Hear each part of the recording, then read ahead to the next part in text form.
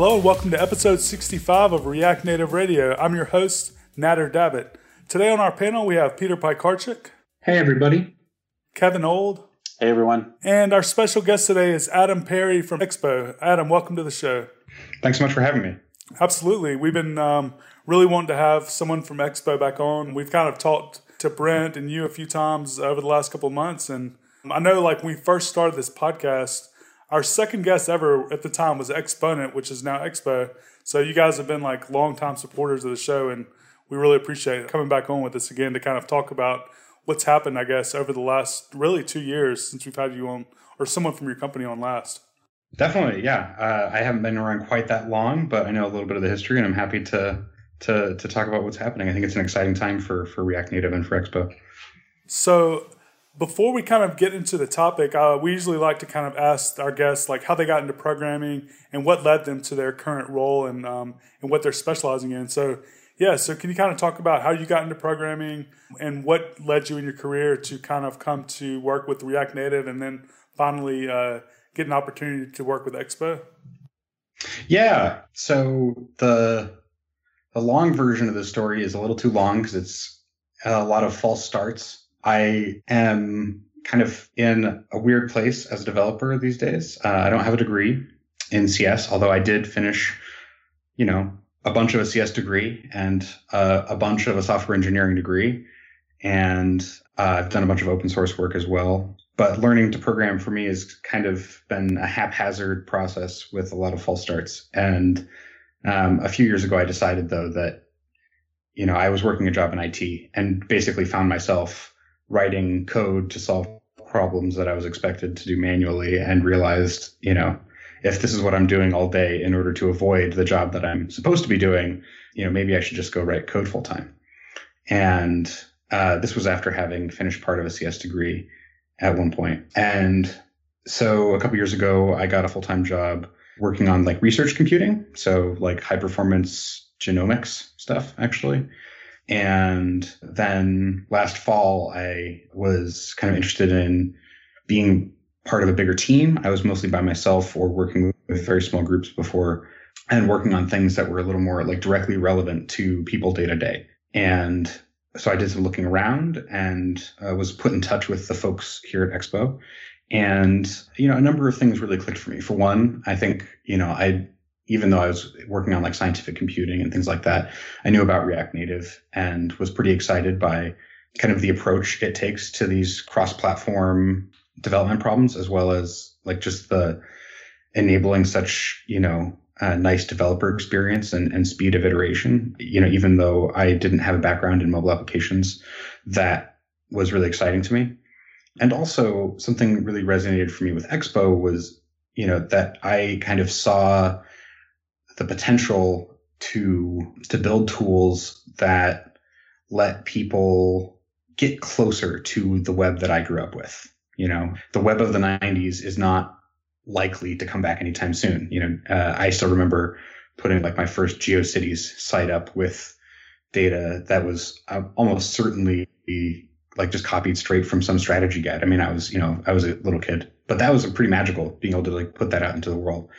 And similarly, I saw, this kind of Flash era that is now kind of a bygone era a little bit, where it was just so accessible to people who didn't have a lot of resources or experience to build interesting things. And while I think that the web still has many of these elements, the availability of that that beginner experience and the ability to just like use technology as a means of self-expression and to share things with friends that you build. It's a lot harder to do on the mobile web, I think, because of just what the web has grown to be in terms of an application platform matched with the hardware that's currently available to most people who don't have the latest iPhone, right?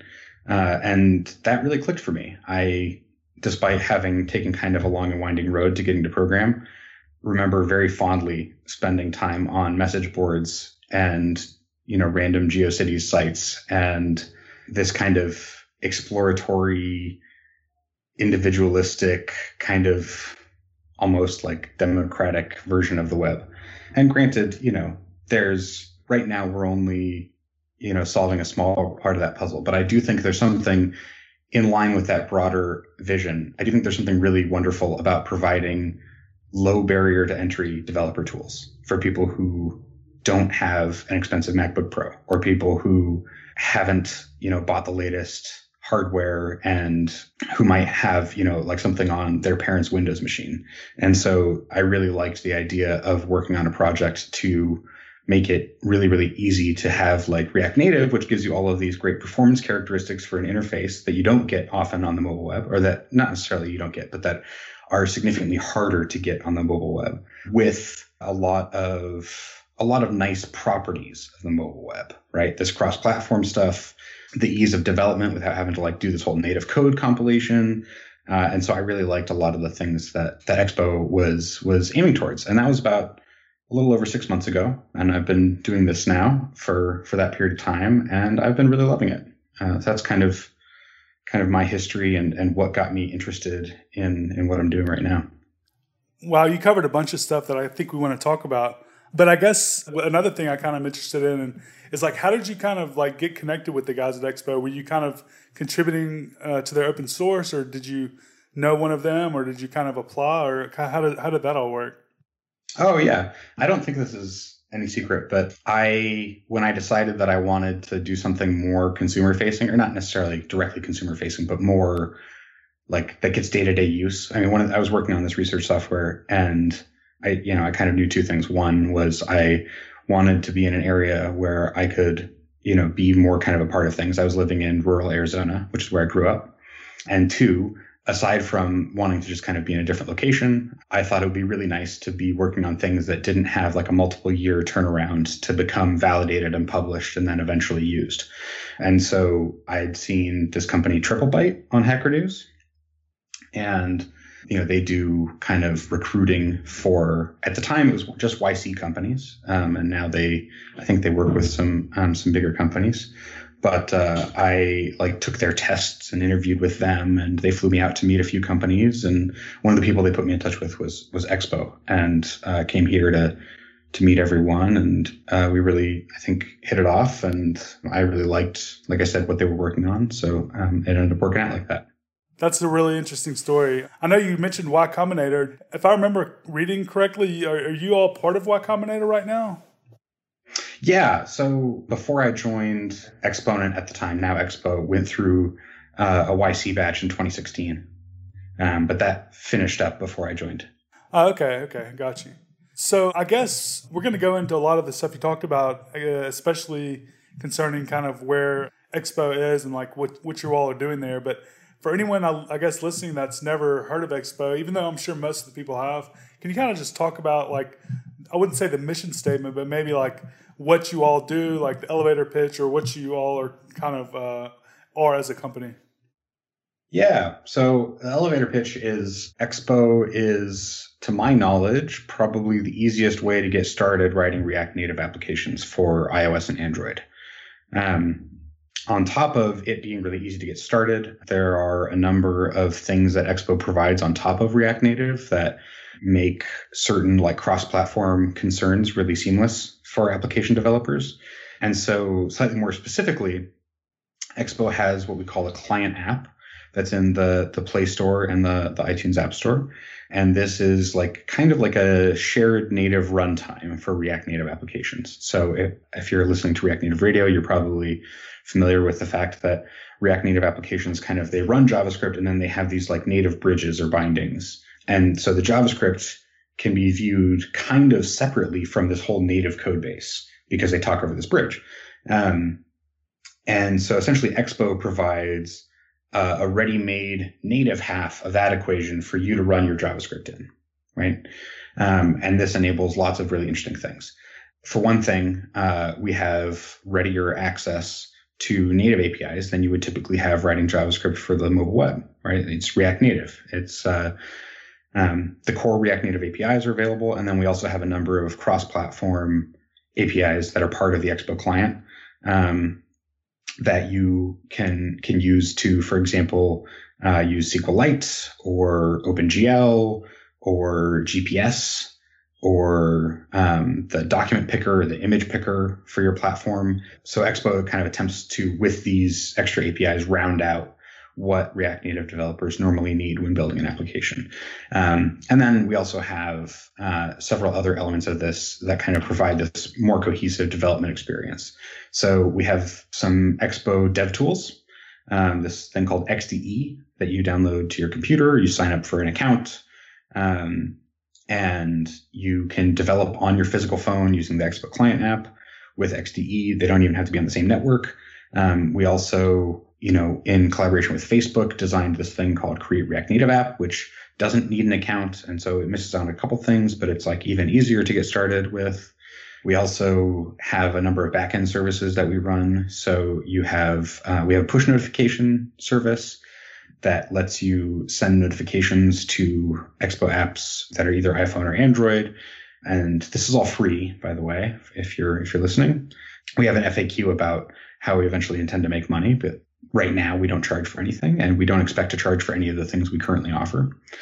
And then we also have another service that we offer on our hosted platform is publishing your JavaScript. So, where we've seen this be really, really useful is if you're a team and you're working on a prototype or a proof of concept, you can publish the JavaScript for your Expo app up to our servers. Well, technically to S3. They're just served from CloudFront, but you can use our service for that. And then you get a stable URL that you can open in the Expo client, and it opens like a URL would, in a browser, but it's, your app, right? And that's it's really nice for kind of live editing and pushing changes up to let your team see them, for collaborating. There are several other pieces of this. So the way developers take advantage of this shared native runtime that I'm describing is by writing pure JavaScript. But and while we're adding a lot more APIs to the client all the time, the fact of the matter is that a lot of production applications, we're hoping to make this number smaller, but a lot of production applications need to write their own native code. And so we have this thing we call Expo Kit, where you can manage your own native builds and get something that's very, very similar to the Expo client, but that has your native code built in. We also have a service that uses this same concept of kind of the shared native runtime to provide something very similar to JS Fiddle for native mobile apps, and that's called Snack, SNACK. And so Snack gives you something basically like a JS Fiddle or some kind of environment like that for React Native. The tech that we built under the hood for Snack is currently getting used. It was just announced, I think, a day or two ago for Replit. They have a React Native tool now that we worked with them to build. So that's pretty exciting. What else do we do? I don't know. There's a lot. It's hard to keep track of sometimes, but we've got this, this core technology of we can live load, or we can, load on the fly your React Native JavaScript as long as you're using either React Native's core APIs or our APIs. And it just runs, right? As long as you're using the app. And so this enables a lot of really interesting things. Oh, one other thing.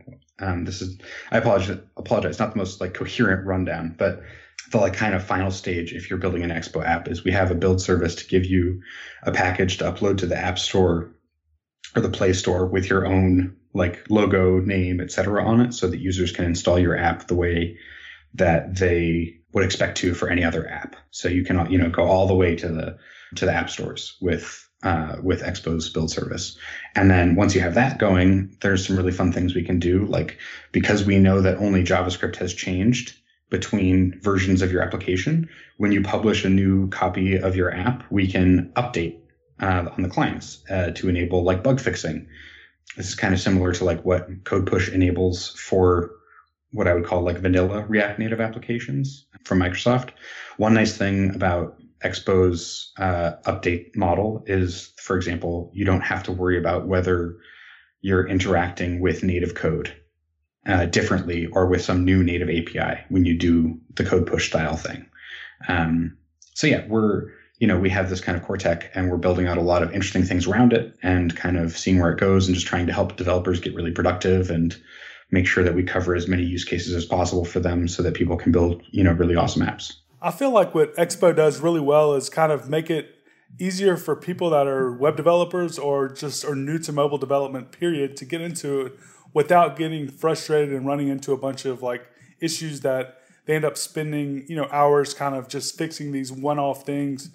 And then by the time they're done with it, they're just kind of fed up. I think the biggest thing you went over a lot of awesome features, but the biggest thing to me is, in my opinion, is like the SDKs, like not having to configure all that stuff off the bat, and also pushing to the App Store. I know I've talked to people that have just had a nightmare trying to get all of those two things configured. So, offering those two things, I don't really know how you all did it, but it's pretty huge. Yeah. I definitely, I hear the same thing from a lot of web developers trying our stuff out, that the web, even if like, for example, mobile performance on the web isn't amazing, it has all of these amazing, elements, right? Especially for developer experience. Your stuff is just generally available. It's going to run no matter, what computer you're on, et cetera, et cetera, et cetera. You get like live reloading really easily because it's just loading your JavaScript directly. And so we're, kind of trying to like bring the best of the web into native mobile and bring the best of native mobile into Expo, right? For the time being, yeah, the setup time and the number of APIs that just come out of the box without having to like mess with header search paths or Gradle build steps or any of that is really powerful for people. That said, I do think that, we're starting work on some of these things. Some of these things have been releasing recently, but I do think that in the future, hopefully we'll see more elements of like the SDK specifically, which give you more than you would have if you were running just like your own React Native application, right? Because we really want to provide ultimately all of the like native primitives that you'd need to build high quality apps in just JavaScript. So hopefully with time, fingers crossed, we'll be able to build out a large enough set of these things that it's not just about getting started, but that we really provide a lot of value to large applications. And I think we've been getting there, and we're making a more focused effort in that direction too. But it's probably going to take us some time before we can fill that role for everyone, On the topic of getting started quickly and from a different environment like Windows or for someone that's not a native developer, are you aware of any companies or organizations that are using Expo as like a teaching tool to help others get in? Yeah. So I've spoken to a few people who have run workshops using Expo. I believe at F8, Facebook's developer conference, at least one of the React Native getting started workshops was taught by Hector Ramos, who's on the open source team for React Native at Facebook. He taught it using Create React Native App, which is, well, Create React Native App is not, like, strictly speaking Expo. It does use the Expo client, so on people's phones. So that was pretty successful as far as I know. Also, Repl.it, they have like this online coding environment that is pretty popular in classrooms, from what I understand. And they are using Expo to offer a React Native environment for their like online teaching and learning IDE that they have. I'm sure Repl is a lot more than that. So if anyone from there is listening, please forgive me for the reductive description. Who else? We've some students in, I want to say, I might be misspeaking here, but I believe some students in one of Harvard's CS50 classes have been using Expo, like for some of their projects. I don't think it's like an official part of the curriculum or anything, but so yeah, I mean, those are just like a few examples, some of the bigger ones, I think, but we've heard from a lot of people that it's been useful for ramping up existing native devs on React Native, or for students who don't have MacBook Pros with Xcode, but who own iPhones. And at least, it's still, we're still working to kind of get the word out. But so far, the response has definitely been very positive from people who are in that kind of beginner world, trying to wrangle all the build tools and everything. Absolutely. I think it's really important to show teams that they can be productive and put UIs together pretty quickly. even though they don't know all the build stuff. That stuff can come later. So yeah, I think it's a really, really awesome setup. I want to follow up too on the components. So I kind of staggered questions, but on the components. So who do you think is going to build those missing pieces? Is it the React Native core team? Is it the community? Is it a mix of both? So I think, so for context, right? The way I tend to think of this is there's kind of like 4 elements. There's React Native core, which is, ostensibly maintained by Facebook, but there are a lot of community contributors as well, right? There's all of these community libraries that you run npm install and then React Native link to use them in your project if you're using vanilla React Native. There's the stuff that we've built in-house. So like Expo has its own permissions API, for example, right? And then this kind of 4th category of all of these modules that we include in our SDK, but are really just us curating popular open source native modules. So one example would be React Native SVG or Airbnb's Maps library. We have initial support for Airbnb's Lottie animation library as well, but there are some complications and it's not quite stable. So it's like it's in this like danger zone namespace, just to mark it as experimental. And so that last category could definitely grow if there turn out to be more popular libraries that integrate well with the like core client. I think we'll definitely continue adding things there. One of the challenges is always that there's a bunch of kind of magic that goes into making everything play nicely all in the same client app. And so it just takes time to integrate those well. And then obviously the stuff that we build internally, we're intending to continue building. We have had a lot of people ask us about like open source contributions to the client app and to the SDK.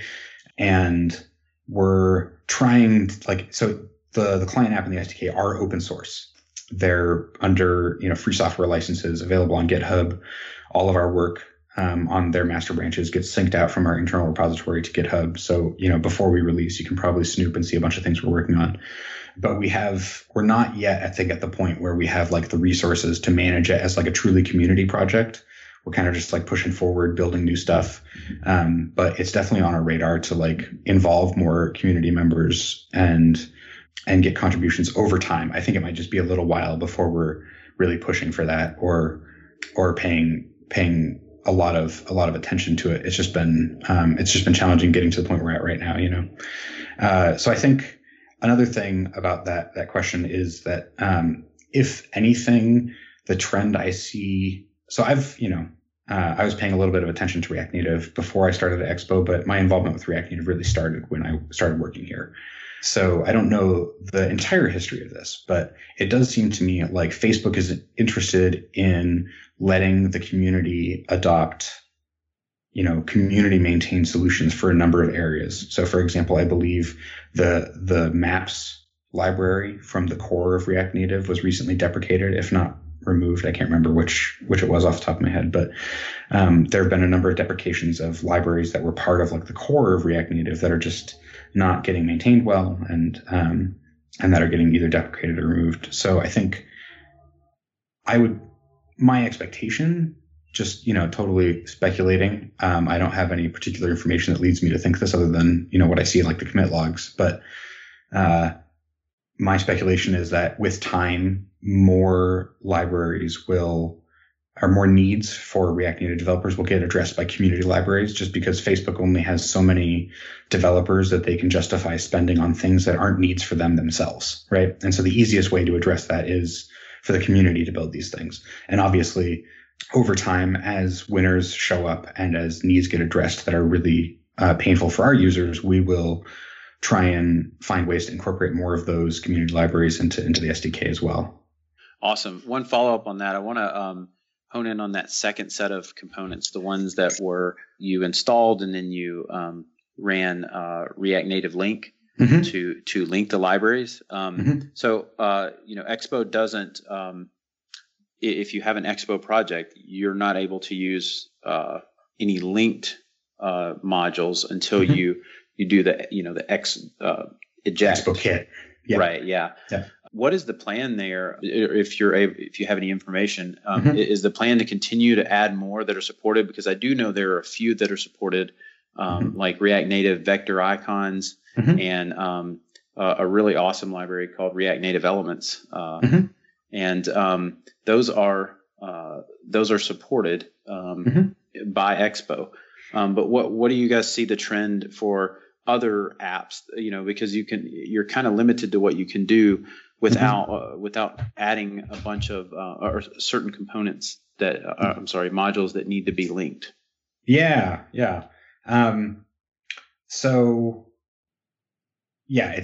This is a very hard question because there's a lot of things to kind of keep in balance, right? On the one hand, we want to provide all of the tools to build really good apps in just JavaScript.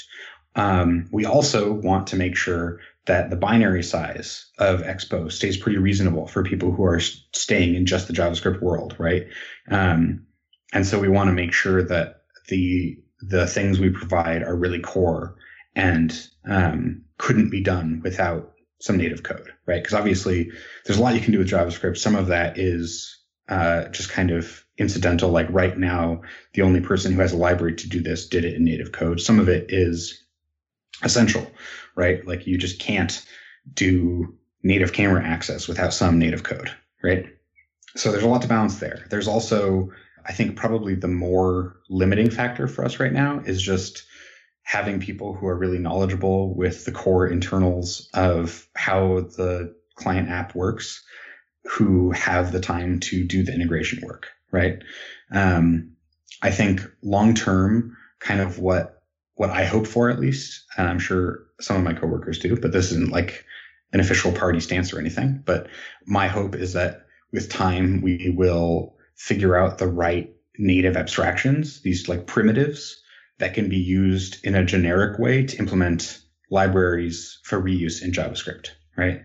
So I think like one really good example of this has been work done around animations, right? So this, I can't remember, is it animated or animation? That the component that made it into like React Native Core, I think is a really good example of like having some kind of generic API that lets you do a lot of different things from JavaScript. And so then, you can include that native code once for all of these different projects, and then people can do all of this interesting work on top of it in JavaScript. Another example with animation is like Lottie, right? It has this very expressive API that lives in native, but you can do so much from the JavaScript side. And so over time, I think we kind of hope to get more and more APIs and components like that available to the point where we're covering, larger and larger percentages of people's needs. But I do think that to some extent, there's just, like if you want to, on Android only, directly read from the SIM card as like a byte stream, right? Or from an SD card without like going through the Android file system APIs or whatever, then you're just, there are certain things that we aren't ever going to be able to expose securely to JavaScript in a cross-platform way, right? Because that last element is really critical for us. One of the things that it really inspired Charlie to work on this project, as far as I know, is, when he was working on mobile teams before, syncing up Android and iOS teams to like hit the same features with the same look and feel, and fixing the same bugs was like this massive, massive expense. And so a big driver for us is being cross-platform. So anyways, if you have needs that aren't filled by cross-platform APIs or that, require super low level hardware access, I think it'd be really great if we had some solution to that someday. But I think we're, kind of worrying about the bigger bulk of stuff that most native developers run into right now. So you mentioned a lot of components being within Expo, but then potentially ones that, may not make it for a variety of reasons. What does that process look like? How do you decide, we definitely need this, or, maybe we should pass? So I should preface this by saying I'm not actually in most of those conversations because I work on our developer tools mostly. But my understanding is that's kind of just it's a constantly revisited conversation about what we have the bandwidth to work on, what our users are asking for, and what kind of work would be needed to build the features that people are asking for. And we're just trying to move down the list and knock them out as they come up. Awesome. Now, when you do have, when you are sort of like considering one of those things, do you ever like go out to the community and find some? I know there's like React Native vector icons, for example, but are there like other, like examples of, components built into Expo that are actually maintained by the community? Yeah. So I'm going to pull up the docs actually, because I'm going to misspeak if I do this purely from memory. So SVG, which we offer, is our vendored copy of React Native SVG. Map view comes from Airbnb's React Native Maps. Let's see. I believe the Facebook ads library is actually just the Facebook ads SDK. I'm clicking around randomly, so I'm definitely going to miss some. Oh, Amplitude, for example, which we offer for like people who want to build analytics within the client. That's using their iOS and Android SDKs. What else in here? Yeah, I don't work on the SDK day to day, so I'm sure there's some that I'm missing, but those are like the more common examples. We definitely do rely on community code when feasible. There have been a few instances. I only know this vaguely. I don't know the specific example of this, but there have been a couple of instances where there's a community library for some task, and that it doesn't integrate cleanly with the client app for some reason. And in some cases, we've been able to upstream things that make it more immutable, or in some other cases, been able to like maintain a small fork or whatever. But it's kind of getting all of this code to play together nicely in a redistributable runtime is kind of complex, and it doesn't always work as expected. But we usually do go first to see what community implementations are like. Yeah. I know you work on the tooling team, so obviously you can't talk about everything, but what are you super excited about releasing over the next couple of weeks or months, or even if it's like small things, Yeah. So let's see what's coming up that I'm excited about. So I don't know if Brent Vatney, who's on the team, I don't know if he's published this yet, but he's been working on integrating Sentry source map support with our publish process, so that when you go to like upload your Expo app, you can automatically upload directly to Sentry at the same time, so that you always have like Sentry crash reporting with source map support for your production version of your application. That's really exciting. I know there's been a lot of work going into like the audio API, which I think will be really good. We've had a lot of users come to us and talk about integrating support for sound files, or just building a music player like as a learning exercise. Or I was at a meetup recently and was talking to someone who wanted to build like a companion app for another like social application they work on that had like a music and audio element. And so that API is becoming increasingly mature, and I think the next SDK release is going to have a bunch of improvements there. What else? I'm pretty excited about some of the improvements we've been starting to work on the build service. It's very early days for some of them, but I personally have a lot invested in it because I get pinged when there are problems with it. So we expect that to be improving in stability soon. We've been sketching out plans for that. I'm pretty excited about that. Let's see what else is in the pipeline. There's been a bunch of really good bug fixes in some of the developer tools. Yeah, I don't know. There's so much happening. I'm having a not particularly inspired moment right now, but I think there's a lot of exciting stuff coming up. I think if anyone's keeping up with Expo, it's hard to keep up with all this stuff you guys are doing. There's just so much. It seems like every day I hear or see something. Yeah, we're trying to keep it moving and keep figuring out what people want, and keep giving them what they're asking for. So I guess this kind of piggybacks off of the last question, but where do you kind of see Expo headed over the next couple of years? I know that's kind of a very broad and general long-term question, but is there, any feedback at all would be, I'm sure, pretty interesting to hear. Yeah. I don't know. We just want to make developing React Native applications like as awesome as possible. And obviously we want to be a part of that for as many people as possible because, we think that we have a lot of value to add. But I think, the next couple of years, I don't know. I think hopefully we'll see a lot more API surface in the client app and the SDK. I think that's like one of the top things that people ask for. So I imagine that over the next year or two, that's going to continue getting built out a lot, right? We launched a new website a little while ago, and we're starting to pay much more attention to the web presence. So I think, we have a bunch of exciting things in the near future with the website and like providing a more cohesive experience for people. But also in the long term, I expect us to focus more on providing, good services through our website for people to monitor their releases and their profile. And, I'm sure at some point we will be getting around to building support for teams and permissions and all these things that people need. But, aside from like the implementation stuff that we all know we want to build soon, I don't know what we're going to be like a couple of years from now. Hopefully similar in a number of ways, but I'm sure it'll be completely different. And I think that's, we operate slightly differently than your typical startup. But we're still a startup. I think we're focused on doing the right things in the next week, month, 6 months. It's really hard to think about what's 2 years out. Ideally, we've done a good job. And a couple of years from now, we have a lot of really happy users. I think that's like where I see us.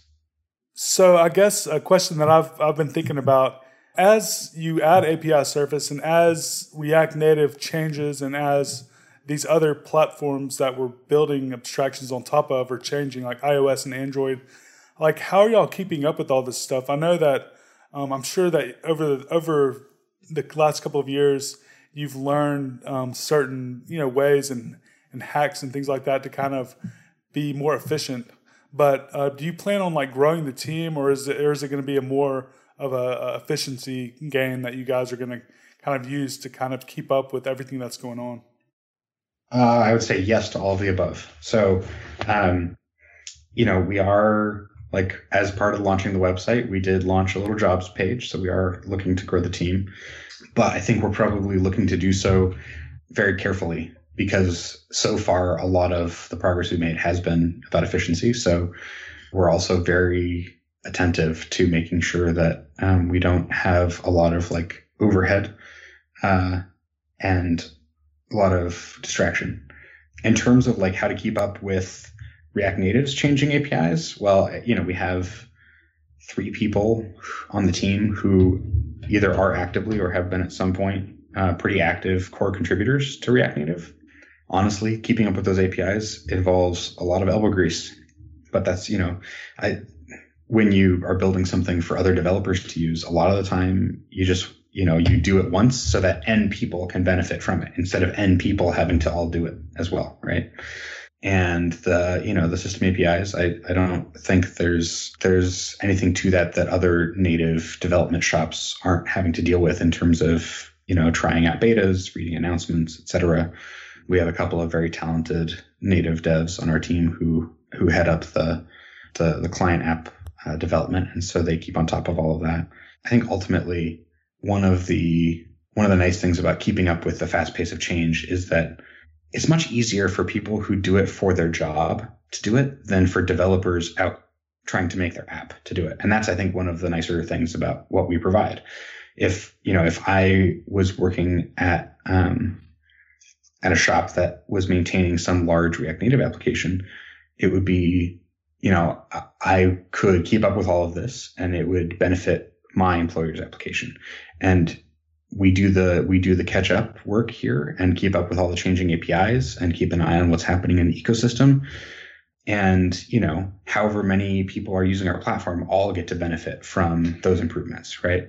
So I think it's not so much a matter of tricks as a matter of keeping our eye on the ball and being diligent and remembering how many people we serve by doing that well, So, what is one of your favorite, or you can share a couple Exponent apps that people could look at for reference of what's possible right now via Exponent? Or I'm sorry, Expo. Yeah. So the kind of canonical example that we all cite, because it's got a whole bunch of users these days, is this app called List, li.st. They built an iPhone app, and we worked with them to build the Android app on Expo. So if you're on an Android phone, you can open the List app from the Play Store. That's a pretty good example, although I think it's from a slightly older SDK version now, so it doesn't show off all of the amazing features. There's actually a list. Let me see if I can find it here. It's called Awesome Expo. And I think it's probably not amazingly up to date, but yeah, it's at github.com expo/awesome-expo. And there's a whole list in here. So there's this carpooling app designed for students called Pool that one of our community members built. It looks pretty cool. I haven't used it end to end, but I've played around with it. It looks great. There are a couple of React Native applications that we built or that we ported to run on Expo because they didn't have any native code, like this movie app, which is pretty cool. There are a lot of excellent like production applications, but they all, the ones that I'm thinking of right now are for a number of like services. So there, we have some partners who built some really great stuff, but they're like part of their paid service. There's this company called Spin, and they're doing bike sharing, and they in Austin right now, I believe, to start. But they are built with Expo, and they actually like interact over an API to some like Bluetooth or some other like IoT device that attaches to their bikes, so they can track the bikes in the bike sharing program. I know Brent's going to kill me because he could probably think of like 50 bajillion example applications off the top of his head, but we have that repo with a bunch of examples, and I think pretty soon here we should have a few listed on the website as well. So I actually have one question about one of the apps that you guys had, and I don't see it in there right now, but there was an app called Floaty Plane. Oh yeah, yeah. Yeah. How on earth do you play that? Because I crash every single time. So I know I'm not the only one. So like, I feel like this would be a great time to explain how on earth to play the thing. It's hard. So I'm totally kidding. Yeah, it's really hard. Yeah. Yeah. I think it hasn't been ported over to use our OpenGL stuff yet. But I think if it were running on OpenGL instead of, I think they're SVG elements or something, it would probably be a slightly higher frame rate and slightly easier to play. But yeah, it's kind of in the vein of those Flappy Bird games, right? And I think it's meant to be just downright impossible. I've not scored even a single point on it, I don't think. But I'm not exactly the fastest reflex person in the world, right? Yeah, the same here, and I don't feel bad. I thought I was missing something like super obvious about it. And that was one of the first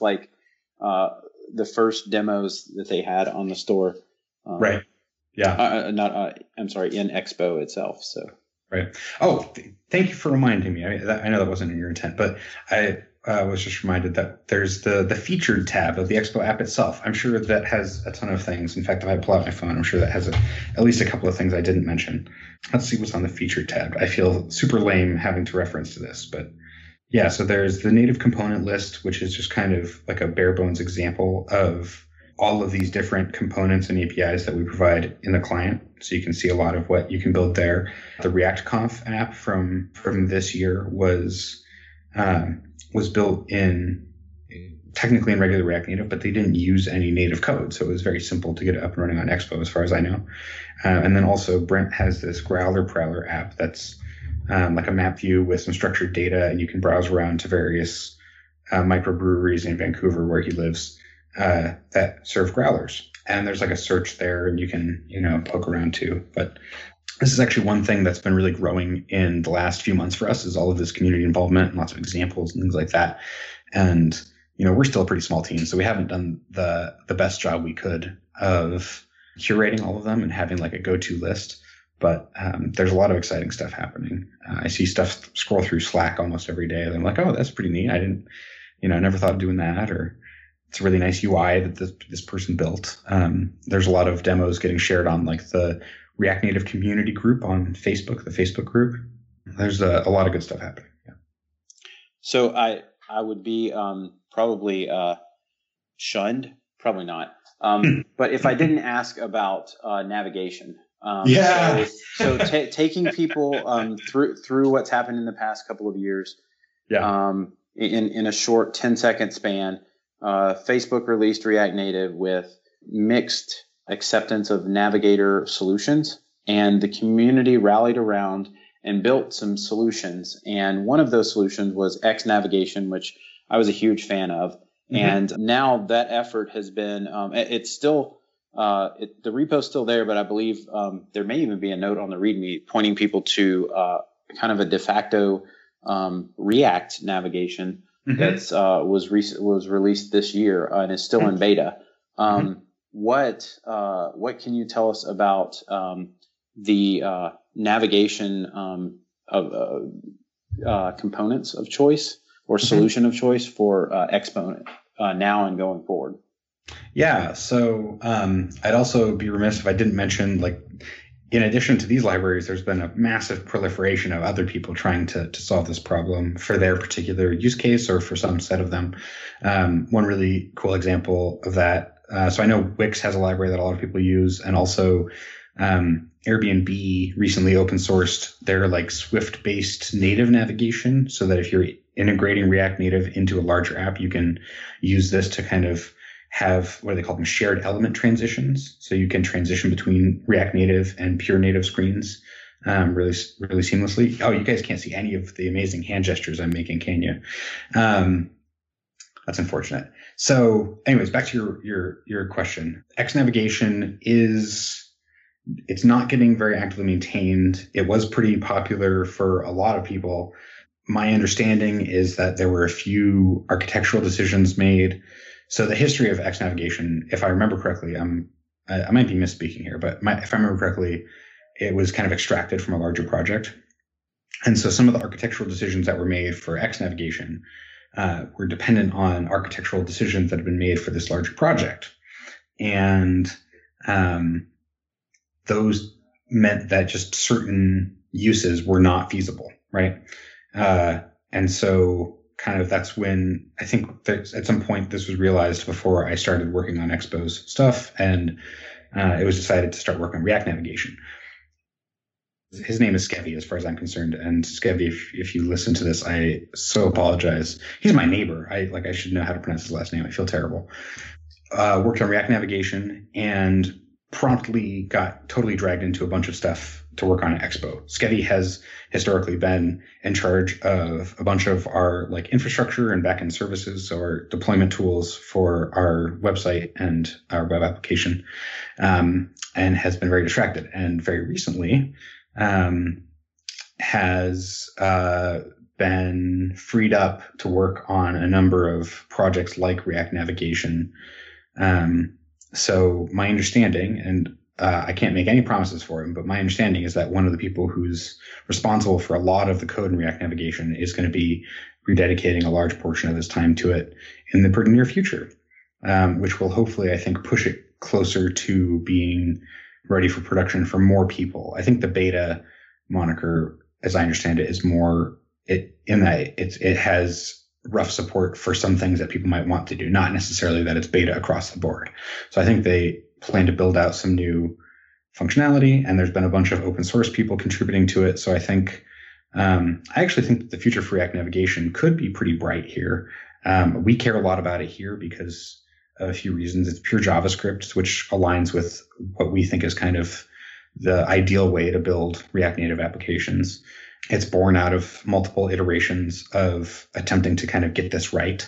And it's already gotten pretty popular, even though it's beta and hasn't had as much work on it as I think a lot of people involved would like. So I think it gets a lot of the things right. And hopefully in the near future with Skevy returning to work on it, at least in the short and medium term, it'll be it'll be a pretty good go-to choice. But I also think, stepping back a little bit, and maybe I'm putting my foot in my mouth, but stepping back a little bit, one of the things that like tires people out about the JavaScript ecosystem is all this churn and the kind of the blessed or de facto ways of doing things changing all the time. But I will say that a lot of times that process of iteration, the stuff that comes out of that is really great. So I think, it's pretty likely that all of these different navigation libraries that have proliferated have surfaced a lot of really great knowledge and ways of doing things. And I think hopefully in the near future, we'll see that part of the ecosystem kind of settle out a little bit. That said, I'm not directly involved with those projects. So this is just, me kind of spitballing, but the general trend I see is towards more acceptance of a few popular solutions. And I think that'll be really good. Yeah, I agree. I think I see the same thing happening in different parts of the ecosystem of JavaScript. Like a couple of years ago or a year ago, whenever we were seeing all these new frameworks pop up like left and right. But now we've kind of seen that die off because we've had a few very solid frameworks that people have kind of gravitated towards that have done really well, and they're lasting long term. People are building really awesome stuff using them. So now the need for, creating a bunch of new things is kind of slowed down a little bit. People are still doing it, but not so much. And then I think, like you just said, the navigation and other things, like, we were in the middle of it, and now we're kind of seeing it settle down. And when everything settles down, we're seeing these high quality, things come out of all this that we're able to use. And it's kind of frustrating to go through at the time, but what's come out of it has been amazing. Yeah, I think so. I think React Native is, it's coming up on a couple years since its public release, and however long it was around before that internally. But it's definitely, and I think in a number of ways, it's kind of hitting its stride. More larger, more conservative development shops are picking it up, which I think both applies kind of this, need for a little more stability and more of these blessed solutions to kind of emerge. But it also is kind of a sign that like people who are normally very conservative about their technology choices are now feeling like this has kind of iterated enough and hit enough of a good place or a good stable place that they can rely on it. And so I definitely think that that's, at least for me, a really exciting thing to be seeing, because it's often a sign that things are about to become significantly more popular. So yeah, I want to say, just in response to the navigation, I've been using React Navigation for a few months now, and I feel like there's a ton of that polish that's in React Navigation that, it feels like it's something that's been iterated on for quite a while, and it's a nice way to educate more web developers that are coming over, myself included. When I started dealing with navigation, mobile navigation, it was completely new to me that there was this stack-based concept. And what's nice about React Navigation is that it embraces both. So it has that composability. It has it brings you along into the stack navigation concept pretty quickly, pretty early on. I think it's one of the first or second items there. I mean, it's the first thing. They say that everything's a stack. So so that's huge in my opinion, because that right there gives you that entry into it. So I really feel that everyone that's worked on it has kind of taken all the lessons learned throughout all the different projects and applied it here. So I would highly encourage people to use it. Just keep in mind that there may be something that's not complete, and it's okay to submit a pull request. They're very active, and I've seen a lot of things in the few months that I've used it. A lot of things be updated pretty quickly. There's still a lot of hard problems to solve, but I've seen a number of hard problems closed pretty quickly. So yeah. So it's a great community. I'm super excited. The other thing I wanted to mention in relation, and I believe it was Eric Vicente that did a video on YouTube related to React Navigation, and I know I'm going to butcher it. I believe it's talking about native navigation. Native navigation, yeah. He did a video on there, and the neat thing was that he was experimenting with pointing basically you would ultimately take advantage of the native animations that go on with like the header for the demo that he showed. So instead of trying to go down a descriptive butchering of what he did, I'll just make that one of my picks and people can watch it. So, but it's very encouraging that if you use the React Navigation's API to build things, that once they have the ability to hook into native navigation, then they can do so with what he showed was a short amount of code. I think it was maybe just over 150 lines.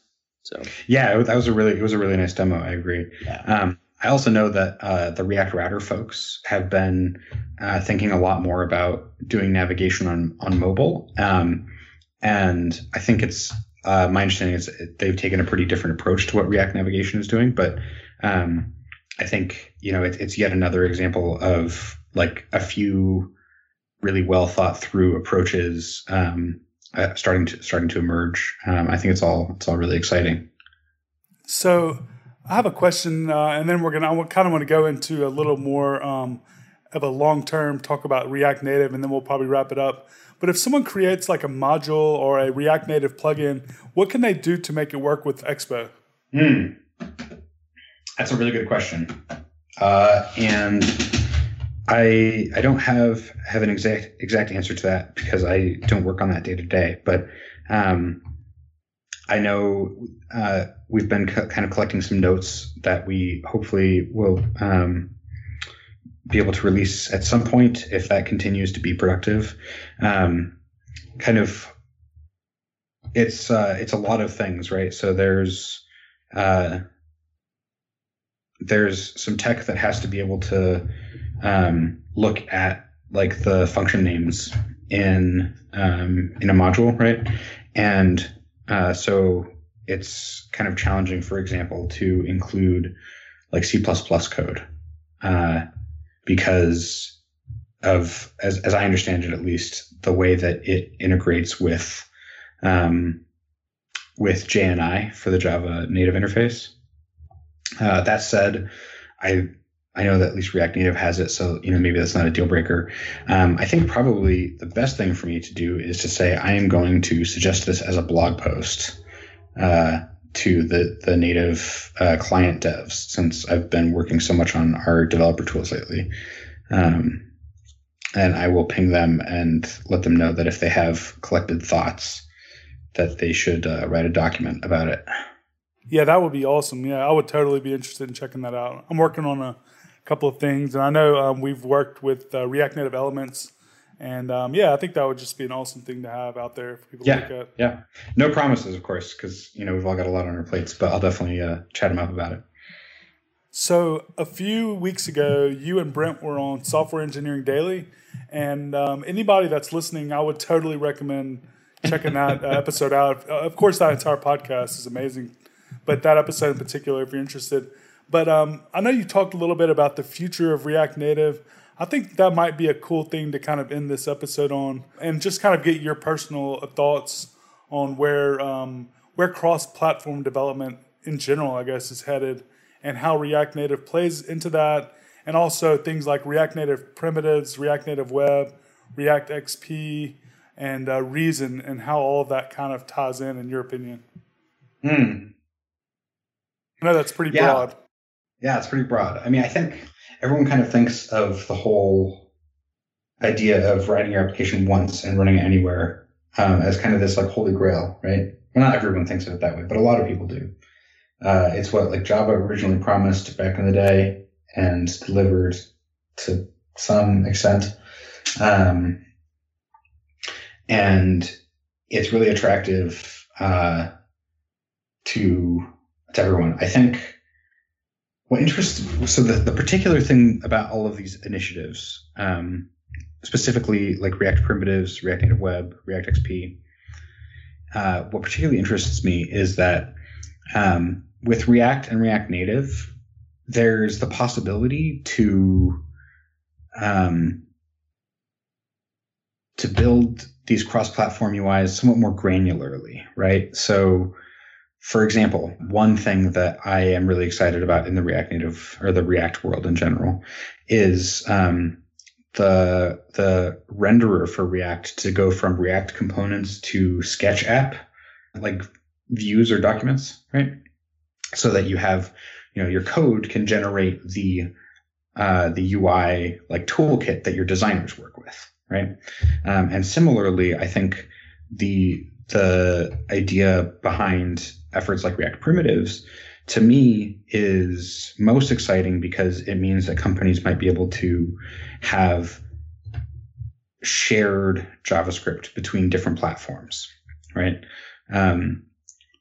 One thing that I'm not yet sold 100% on is the idea of building an entire application and having it run everywhere, because you have a bunch of different places that React Native can run, right? You have Android and iOS, of course.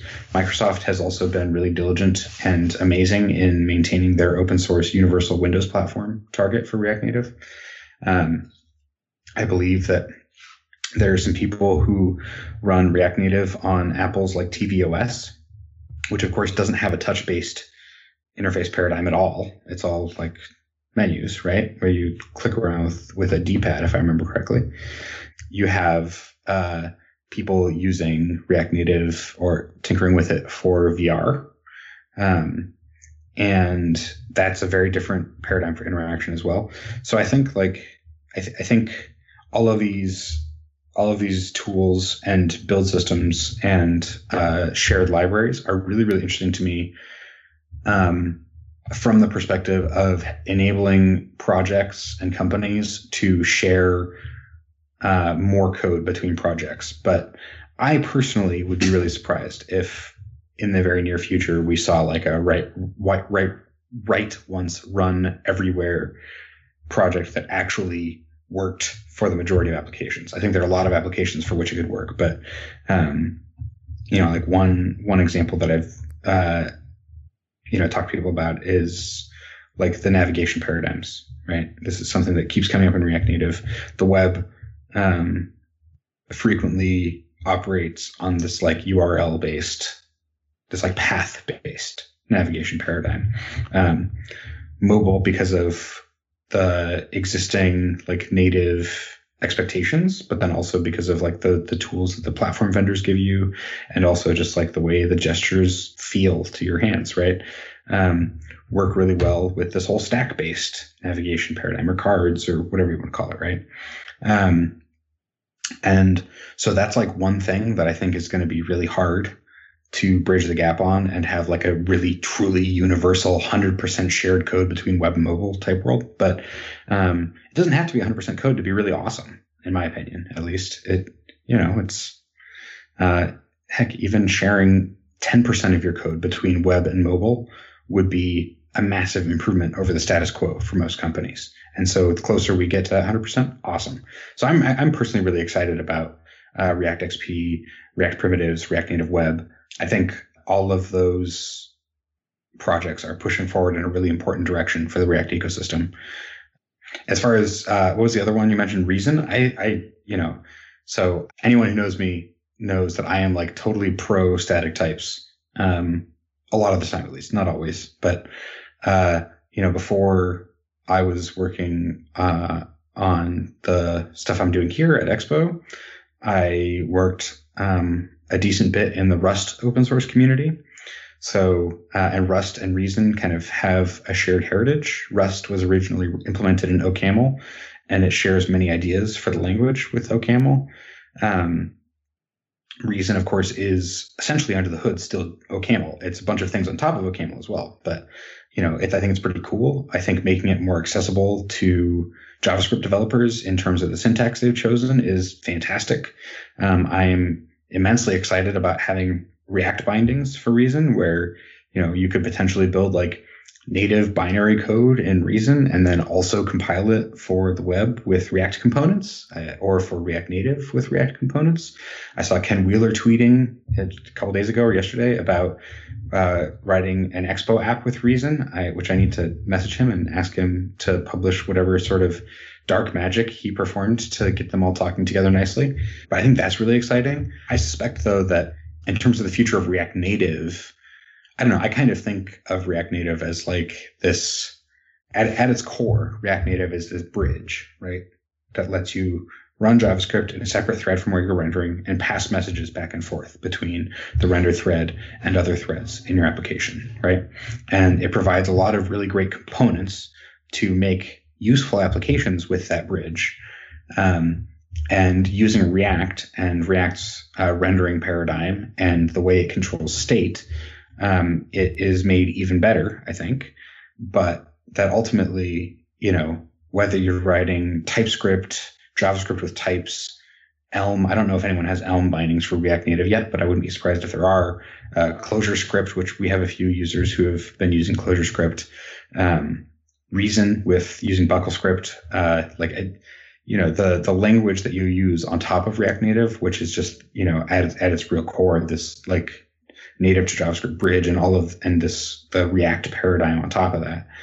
I think it's all gravy. I think it's fantastic for people to use languages that suit their development style and the way their team works. To have a bunch of different options for people to pick the right trade-offs for their application. So I'm really excited about that too. I don't know if Reason is going to represent any sort of like fundamental shift in the React Native world in the next little while, but I could be completely wrong.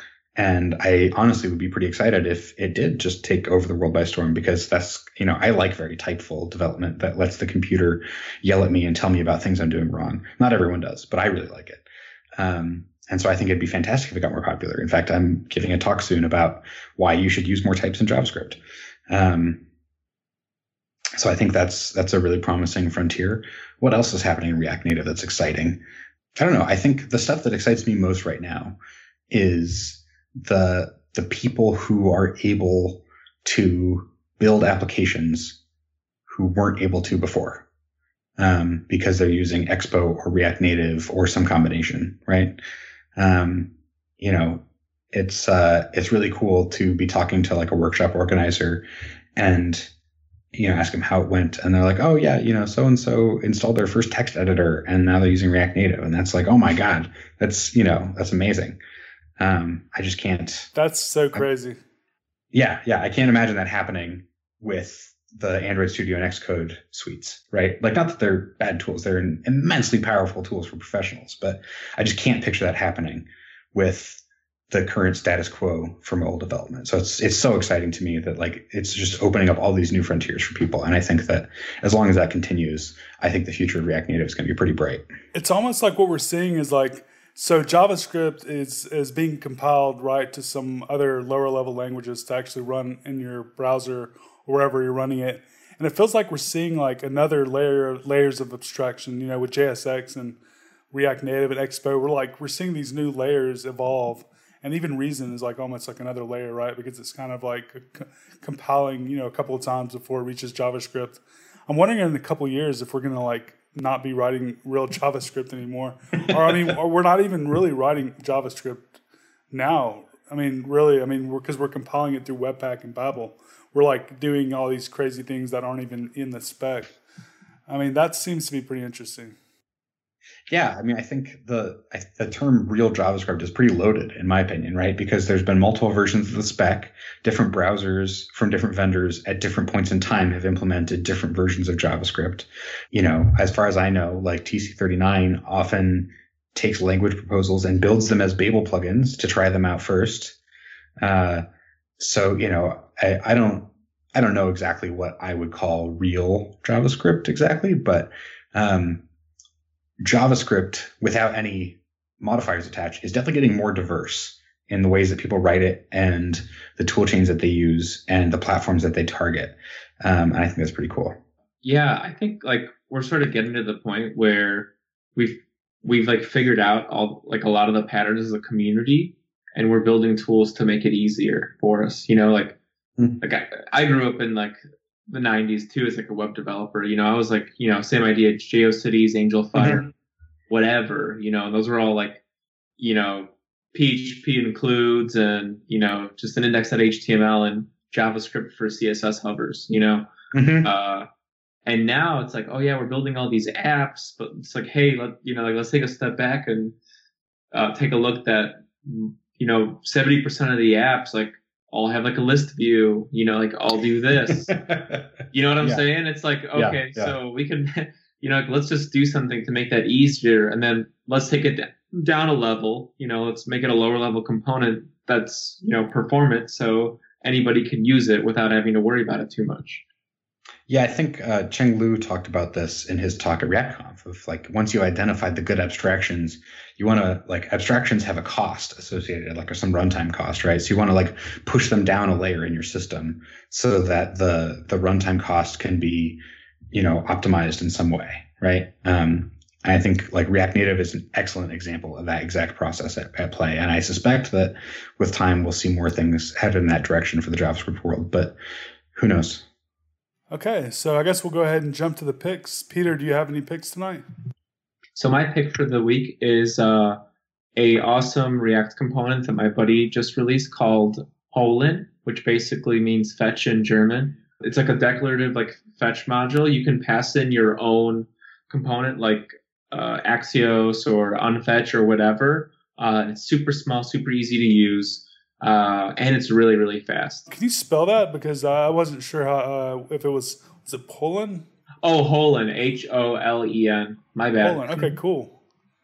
Kevin, do you have any picks? Yeah, so the video and blog post that I mentioned by Eric Vicente, playing with React Navigation and Airbnb's native navigation. I'll have a link to it in the show notes, but he kind of recaps what he's doing in the blog post, and then he's got a demo that's about 10 minutes. Showing the React navigation syntax being tied to native navigation and the little bit of code that he does to make that happen. So, and what's interesting is it's all JavaScript. So definitely watch that. My second pick is related to navigation as well. I found a repo not too long ago that compared both React navigation and React native navigation libraries in one repo. So if you wanted to see the same example written in both solutions today, you could do that. And then the last pick I have is React Native WK Web View. So what's interesting about this is that it's a drop-in replacement for the Web View component, which is actually less performant than the WK Web View. So I'll let the README explain it in the GitHub. But if you're doing anything with web views, or you need to do some computation on some JavaScript in a web view, you would want to use this particular WK Web View that runs in the WK Web Kit, I believe is the newer solution, I guess, from iOS 8 or 9 and higher. So those are my picks. Adam, do you have any picks? My pick is Replit, their new React Native environment for live editing and running React Native code in Expo. I think it's pretty cool. It's REPL, like read eval print loop, REPL.it, and then /site/React_native. All right. I have quite a few picks. I'm going to try to run through them as fast as possible. The first is a new plugin that someone put out a few days ago called React Native Syntax Highlighter by Connor Hastings. He also has React Syntax Highlighter. It's really cool because I am creating curriculum for React Native training, and with this, it's really easy to kind of put code snippets in actual React Native apps. So if you want to create any type of app using React Native and kind of show any type of code without having to write a bunch of styling, it's a really, really nice plugin. So check that out. The second pick is I'm going to be working with AWS Cloud to create a React Native / AWS like starter project to kind of get started with some of their services. Ionic just put one out recently that is really nice, so check theirs out and keep on the lookout for the one I'm going to be putting out. The last is a project that I released on Friday, the first Friday of May, called Create XP App. It's a really easy way to get started with React XP. It's similar to Create React App or Create React Native App. And this is for XP, which is the Microsoft XP, which lets you run iOS, Android, Windows. It's a different syntax than regular React Native. It's my first time writing a CLI, so it's pretty basic. And I was using Commander for the first time, which is really cool. And I'm going to be adding a lot of features to it. But for right now, it just basically creates a general scaffolding with everything you need to do to get started there. I'm hoping to write a blog post about creating CLIs with Commander because I couldn't really find a whole lot out there, even though there's a lot of stuff about Commander. But I know the hot thing right now is kind of creating these CLIs. So I think a blog post on that might be helpful. So stay on the lookout for that. Exciting. Awesome. Adam, thanks so much for coming on, man. I think we covered a lot of stuff, and everybody listening is going to get a lot out of this. And you spent a lot of time with us, so I appreciate your time. Well, thank you so much for your guys' time. Thank you so much for having me. Real pleasure. Definitely. So that wraps up this episode of React Native Radio. Thanks for listening. Next week, I'm going to be at Microsoft Build. I'm going to be interviewing Adam Wolf from Facebook and a few other awesome people. So we're probably going to be putting out like 3 or 4 episodes from Microsoft Build. So stay on the lookout for those. And thanks for listening.